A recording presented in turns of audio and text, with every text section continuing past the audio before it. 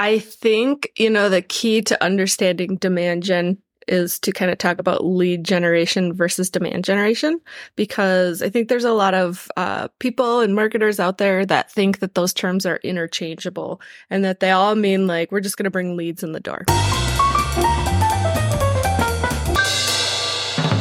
Welcome back to the Honest Marketing Podcast, where you learn proven strategies to grow your business without selling your soul. I'm your host, Travis Albritton, and today we're talking all about demand generation. What is demand gen? How is that different than lead gen? How is that different than prospecting and pipelines and sales?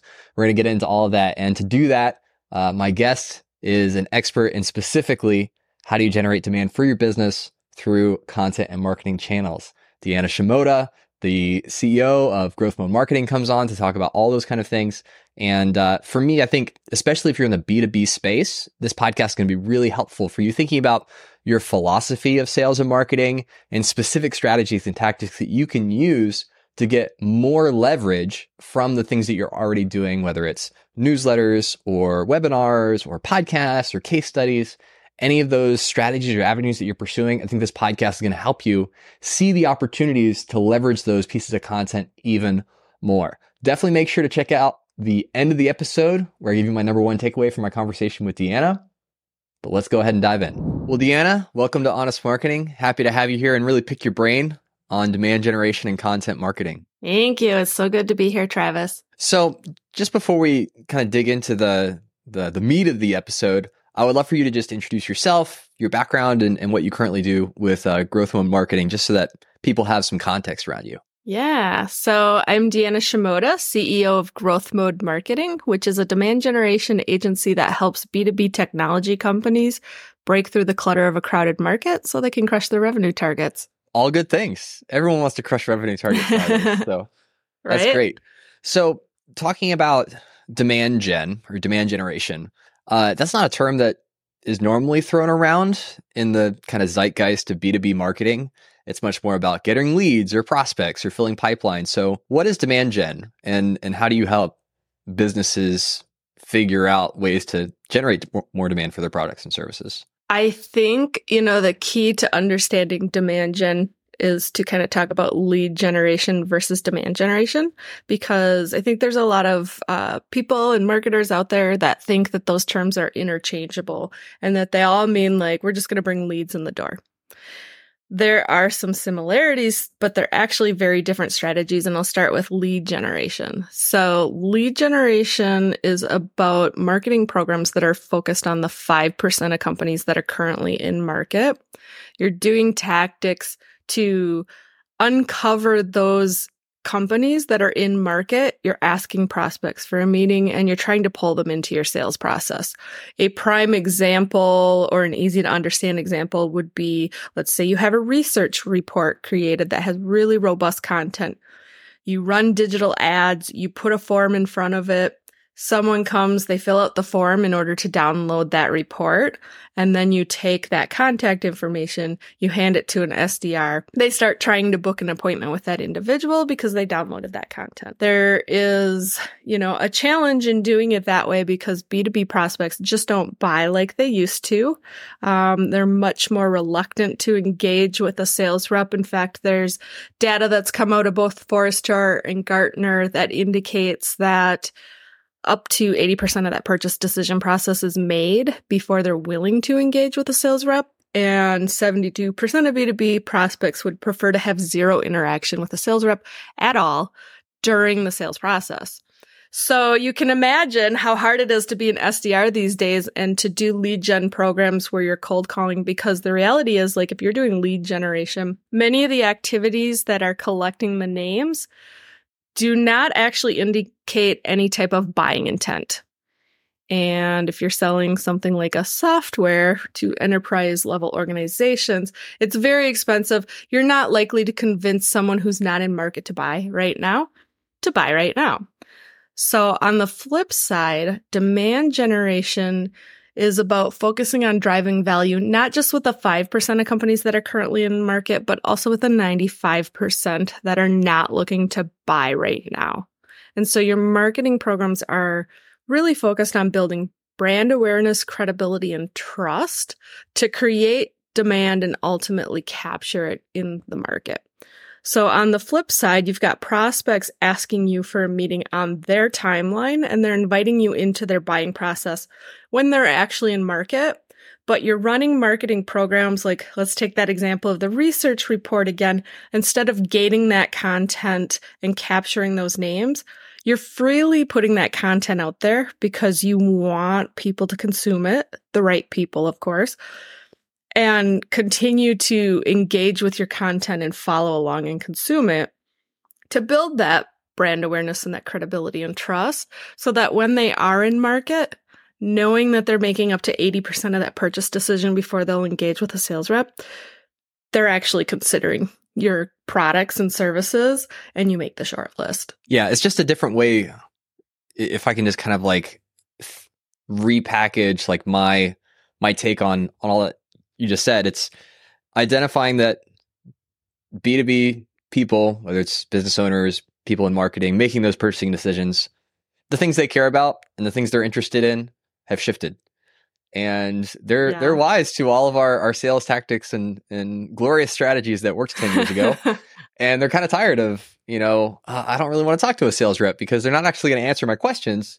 They're just going to, go through all these objections that their sales script says to go through to then, magically turn my money into their money.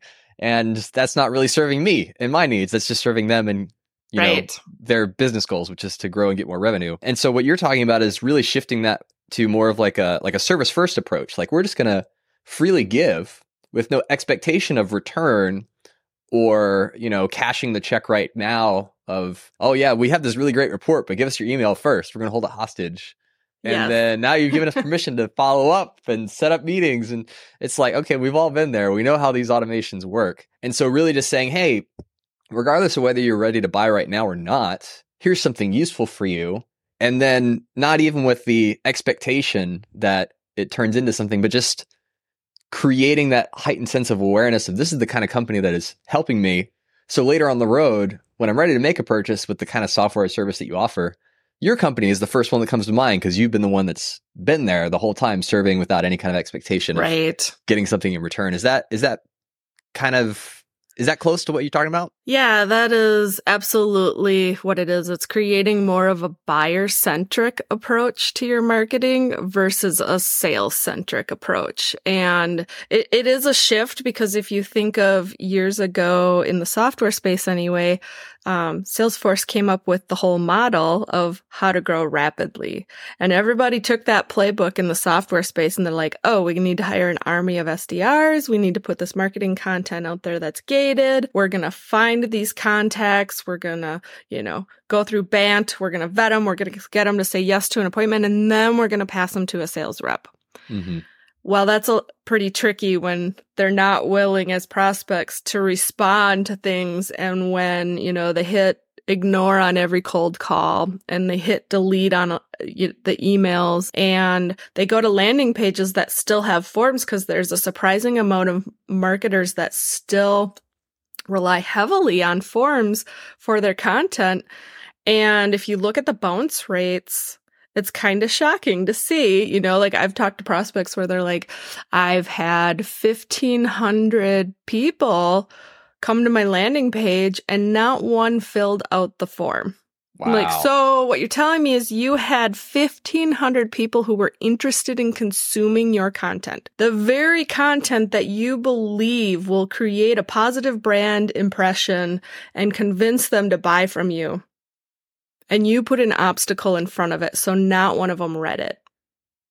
Like when you stop and you think about it, it's like, okay, it's working against itself because it's just, back in the day, yep, we all filled out the forms. It was the price we paid. And now we realize we don't have to because there's plenty of vendors that are giving it away for free. And the type of information that they give away is for, whatever stage in the purchase process you are, whether you're at the awareness stage or you're ready to make a decision. So you go to company websites and those that are doing it really well, like you can go deep. You can see video product demos. You can see pricing. You can get all that information that you want before you talk to the sales rep versus the old school model, which is Let's have an SDR vet them. Then they finally meet with a sales rep who doesn't show them the demo because now they're doing an intake call, to get all the information to customize the demo for them. Next step, they show them a presentation with screenshots. They still haven't seen the demo.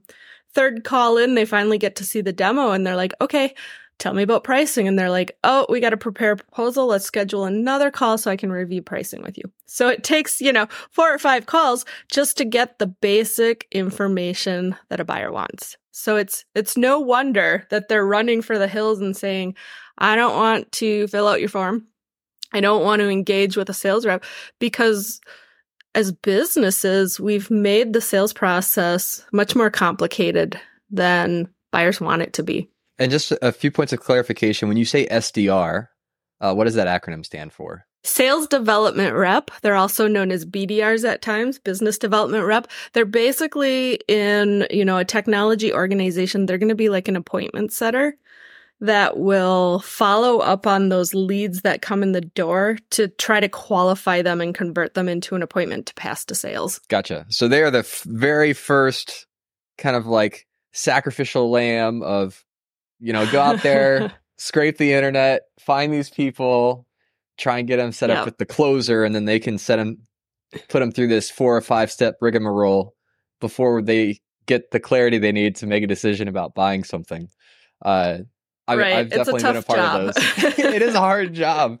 There's always a tendency to villainize practices or strategies and to think, oh, well, that's so 10 years ago, or why would anybody do that? Mm-hmm. But, if you have a company that provides a really great product or service, it's your obligation to try and find the clients that you can serve at a high level and show them how you can do that. And so I think that's absolutely still necessary, but we're just talking about changing your approach to how you entered into that conversation and how the buyer feels throughout that process. Sales reps are absolutely a critical part of the process, and I will tell our clients, you want to build your digital footprint out from a marketing standpoint to become your best sales rep. And I've actually had pushback, from a sales leader that's like, whoa, so you're telling me your marketing can do a better job than my enterprise level sales person, and it's replacing them. And it's like, no, that is absolutely not, what I'm saying. It's how do you make your marketing programs into what prospects are looking for from that information and researching and being able to go as deep as they want to go before they're ready to engage with a sales rep. So it's helping get them to that, what is now up to 80% of that purchase decision, which is pretty critical, so that the salesperson can step in and do their job when that person is finally willing to talk to the sales rep. So when we talk about content, we're talking about information that's packaged in a way that serves your ideal clients before they become a client, right, and then sometimes afterwards. Within that, you talked about the strategy of putting things behind a form, because email marketing is still very powerful. It's still very effective. If you have a direct connection with someone and can initiate communication with them, that's really valuable. So how do you think about content that should be freely available outside of any kind of restrictions or forms or intakes? And when does it make sense to use content as a lead magnet, as a hook, in order to engage in a more long-term conversation? How do you think about those two different kinds of content? So I kind of look at content as, share everything. And I didn't used to think that way. I used to be like, of course we're going to put a form on it, because if they want this content, they must be someone we want to talk to, right? And the reality is, 9 out of 10 times, unless it's something that really demonstrates buying intent, they're not someone that's ready to have a conversation from a sales perspective. And you may call them and they may have a conversation and then they disappear, right? Because the reality was they weren't chomping at the bit to make that purchase right now. I think when you're thinking about forms and where to use them, I just recommend use them sparingly. And if you're thinking, well, this is a really rich, good piece of content, ask yourself, are you willing to have most people bounce from it? Or is there more value in putting it out there freely? And at the end of the day, from my perspective, forms, what you use them for is to sign up for something like a newsletter, a webinar, and to contact me. Like, if I fill out the form, I'm serious, I want you to contact me, or it's some kind of event or, subscription model where it makes sense for the person to give their email to you and their contact information. But if it's not a contact form, if it is I'm subscribing to your newsletter, I'm attending your webinar, like, just be mindful of how you use that information moving forward. It's absolutely okay to put them in email campaigns, but, don't stick sales on them right away or your SDR team, because all you're going to do is kind of create that bad impression in their mind, because they don't think it's a fair trade, right? They're like, wait a minute, I signed up for your newsletter. I didn't say I was interested in talking to sales, so you need to back off. So we talked about demand gen, how that's different than lead gen. We talked about content. I want to focus right now on the 80%. You've talked about a couple of times, like when a buyer comes in, they're 80% of the way towards a buying decision. And I imagine content plays a big role in that, but also it's key common questions that any prospect has of your business that ideally should be very easy to find the answers to. So what are the core questions that specifically B2B buyers are asking themselves, thinking about, looking for answers to before they engage with a sales rep or whoever on your team is doing the selling? So that way anyone listening to this can go and quickly do an audit of their content and their website and make sure, we have all these things in place so people can actually learn these things. So like for me personally, it's like I recognize a lot of enterprise level softwares and solutions. Pricing varies. What's the range? Do you have options? Or is it like tiered into different groupings? Like, just give me an idea. Like, I know you can't tell me the exact number, but if I have to sign up for a sales call to get in the ballpark of a proposal, then, for me, that's a turnoff for me. It's like, you have base pricing. Just let me know what it is so I can know what I'm getting into. So one, I'm curious if that's a common thing that people are looking for, or if that's just me in my own head. And then what are the other common questions that we should be addressing with our content and with our websites? So, the pricing, absolutely. And I have worked at enterprise level software organizations. I know how complex the pricing can be. And I know that it seems really impossible to put any pricing out there, because you're like, well, there's so many factors and there's this add-on and this thing. I think there's ways to build out some basic though, like starting at, or, if you're a company with this many employees, for example, if you're selling HR technology, the price range is typically between, A to D, right?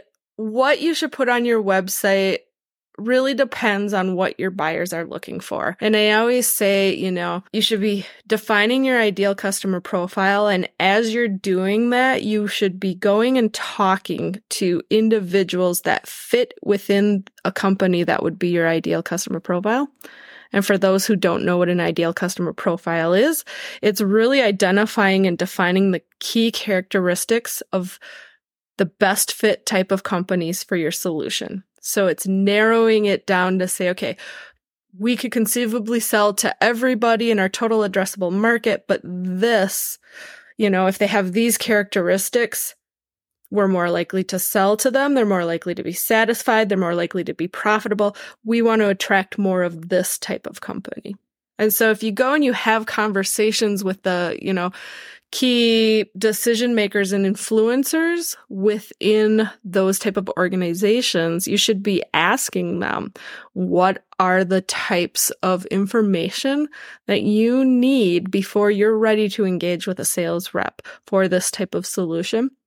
And they'll give you the answers, and then you can map it out. But typically what I would say is people are very interested in understanding, all about your product and how it solves the pain points for them. They're not necessarily as interested in the, features and functionality at a really deep level. Some people are, because not everybody consumes information the same way, and some people are super analytical. But you need to think about the content that you put on your site as, what questions are we getting asked in the sales process? And how do we put as much information to answer all of those questions we commonly hear in there? So absolutely, they want to see if it's a technology demos. They don't want to wait and go through the sales process to be able to see it. They want to see that demo before they decide to talk to your sales rep.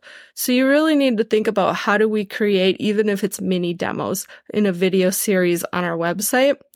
They really want to know pricing. They really want to know if they are the right fit for your product. So it's okay to have like an ideal customer profile page that says, we're a good fit for you if XYZ.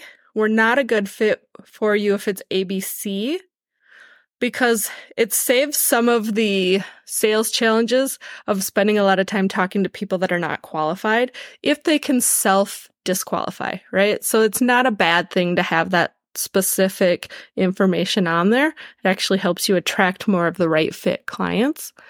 And I think just overall, like making it easy for them to understand your solutions and what pain points it solves for them and what they can expect, like the end result of working with you is. And I imagine that, it's easy to like super overthink some of this stuff. Like a product demo could just be you recording a Loom video, walking through a dashboard. Right.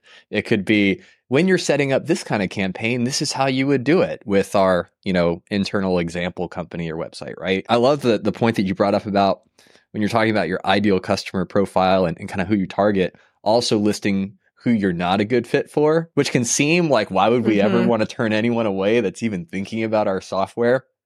But what I've noticed in the companies that do that is it actually creates a stronger magnetic pull for your ideal clients, because they recognize you don't just work with anyone that walks and breathes and chews gum, and that they can clearly identify like, okay, I'm not that profile. So not only do I feel like I could be a good fit, but I'm also definitely not a good fit. So it's like extra ammunition for them to feel confident this is the company that's going to work well with us and our needs. Right. And quite frankly, if you think about like how people purchase, if you go to a website and you're looking at their ideal customer page and you're like, check, check, check, like in your mind, you've just built up like, wow, I fit all the boxes that they say are ideal. This is probably a solution I should seriously look at, because I wasn't sure about this one over here, whether we were too small for this. And this one's telling me, we're right in their sweet spot. So they probably cater to the kinds of challenges and needs that I have in my organization. Now, going to content, bouncing back to content and talking about, we've talked about like, the importance of making it freely available so people can consume it. Where are the channels that are working right now for B2B marketing specifically? So I'm curious what mediums, platforms, and strategies you're seeing that are working well for B2B businesses that have this demand gen mentality. It depends, right? I'm going to say that for everything, because at the end of the day, like you build out that ideal customer profile and you're having those conversations, and some organizations, depending on what you're selling and who you're selling to, you may look at it and say, you know what, a lot of the people that we sell to are on LinkedIn. So LinkedIn is a great channel to build marketing programs around. There's probably other organizations that what they're selling and who they sell to might be to nurses. Well, nurses probably aren't hanging out on LinkedIn, right? So that's not a good channel. But at the end of the day, I think it's important to have an omni-channel approach and to really talk to individuals within that ideal customer profile to understand, where are you going to find information? How are you consuming that information? What type of content attracts you? Like asking all of those questions. And at the end of the day, I look at the ideal customer profile. If you do it well and you ask the right questions and you talk to the right people as really the foundation that sets the stage to hyper-focus everything else you do, from the content creation and the topics to the distribution and the channels that you use. So it's never going to be about one channel, because not everybody hangs out in one place. And Gartner research has said it now takes an average of 66 touches to get someone to, right? It's getting ridiculous, 66 and is, it's not, yeah, hey, it's crazy to think about. It's such a random number and such a big number. And it doesn't mean like, great, I'll send them 66 emails and, in 2 months and 6 days, they're going to be ready to buy. Like it doesn't work that way. They're not going to look at all 66 emails. In reality, it's probably like 300 emails and maybe they looked at 66 of them, right? Just understanding like the more places that we can show up where the ideal customer profile is showing up, the better, because if it starts to feel like, man, that company is everywhere, you're not technically everywhere. It's not cost effective to be everywhere, but you're trying to show up everywhere where they're hanging out, where they're going to consume information. And that's where building out your digital footprint to become your best sales rep comes into play, because you're really looking at it from the perspective of, oh, they're going to technology review sites. How do we make sure that we're on those sites and that we have people giving positive reviews for us? Oh, they're going to read blogs by industry influencers. How do we get tied into that so those influencers write about us or feature our products and services? Oh, if they're on LinkedIn, they're listening to podcasts, they're going to webinars. All of those things, like how do you build all that out? Because that's where they're hanging out and that's where they're likely to see you. Yeah, it really is. There is no, I wish there was a silver bullet or a magic answer. It's like, just do webinars and promote them on LinkedIn. That'd be great, you know? Marketing is not easy. Tell that to people that aren't in marketing. They'll say, oh, what are you talking about? All you do is make Instagram posts, So true. So tell me a little bit about, this is a two-pronged answer. Tell me a little bit about growth mode and the work that you do with businesses that come on and are looking to get help specifically with the strategies we're talking about. And then I'd also love to hear what kinds of demand gen or content marketing strategies that you are utilizing in order to get the word out about what you do. Because I've often found that with experts and marketers and people that are in the space, sometimes introspectively, you can identify, we lean into this and it's worked really well. So maybe this could be something that others would benefit from too. So I'd just love to hear your thoughts on both of those things. So when we're working with clients who are looking to build out their demand generation engine, there's 3 pillars that we focus on. The first is strategy, the second is content, and the third is distribution. So going to the strategy, it's let's help you identify your ideal customer profile. What are the characteristics of those best fit companies? It's really about narrowing down your audience so that you can gain better traction for higher growth. Because unless you're a behemoth well known in the market, it's hard to break through the clutter. You don't have the budgets that the big companies have. You don't have the brand awareness that already exists for them. And prospects are getting marketed to left and right? So it's hard to stand out there. After you create the ideal customer profile, we help them create a unique point of view framework. And that's really like your story to challenge thinking in the market. Because what we found, especially working with technology companies, is they don't always have true and meaningful product differentiators that matter in the eyes of the buyer.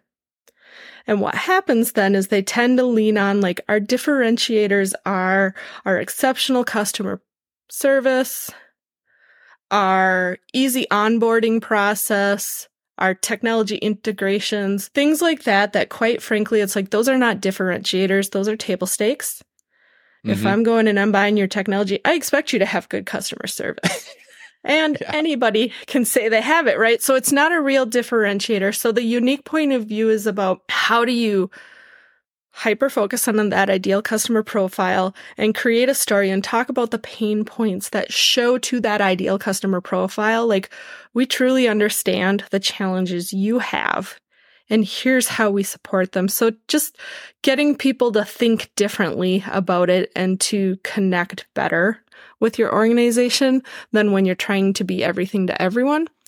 And then that third piece of the strategy is content marketing and demand generation plan. So those 3 things, I think a lot of organizations want to skimp over the strategy.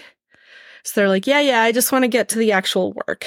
And it's like, well, this is the blueprint that helps you hyper focus, that helps you stand out, that sets the stage for how you're going to execute on all of this, like it's pretty darn critical.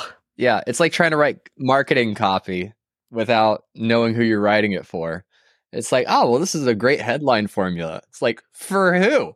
You know, if you don't know who you're writing to, Right. That doesn't matter. Right. And, you know, like sometimes organizations will be like, well, yes, we have an ideal customer profile. It's like, great. Can you show me the document? Well, we don't have that documented. It's like, okay, so you don't actually have an ideal customer profile. You've just kind of had a conversation where you're like, hey, we're going to target manufacturing companies. Like, could you be any more broad and vague about that, right? The second pillar is content. So it's really looking at the key topics, content for all stages of the funnel, and also the formats of the content. So we're big on looking at cornerstone content and cobblestone content.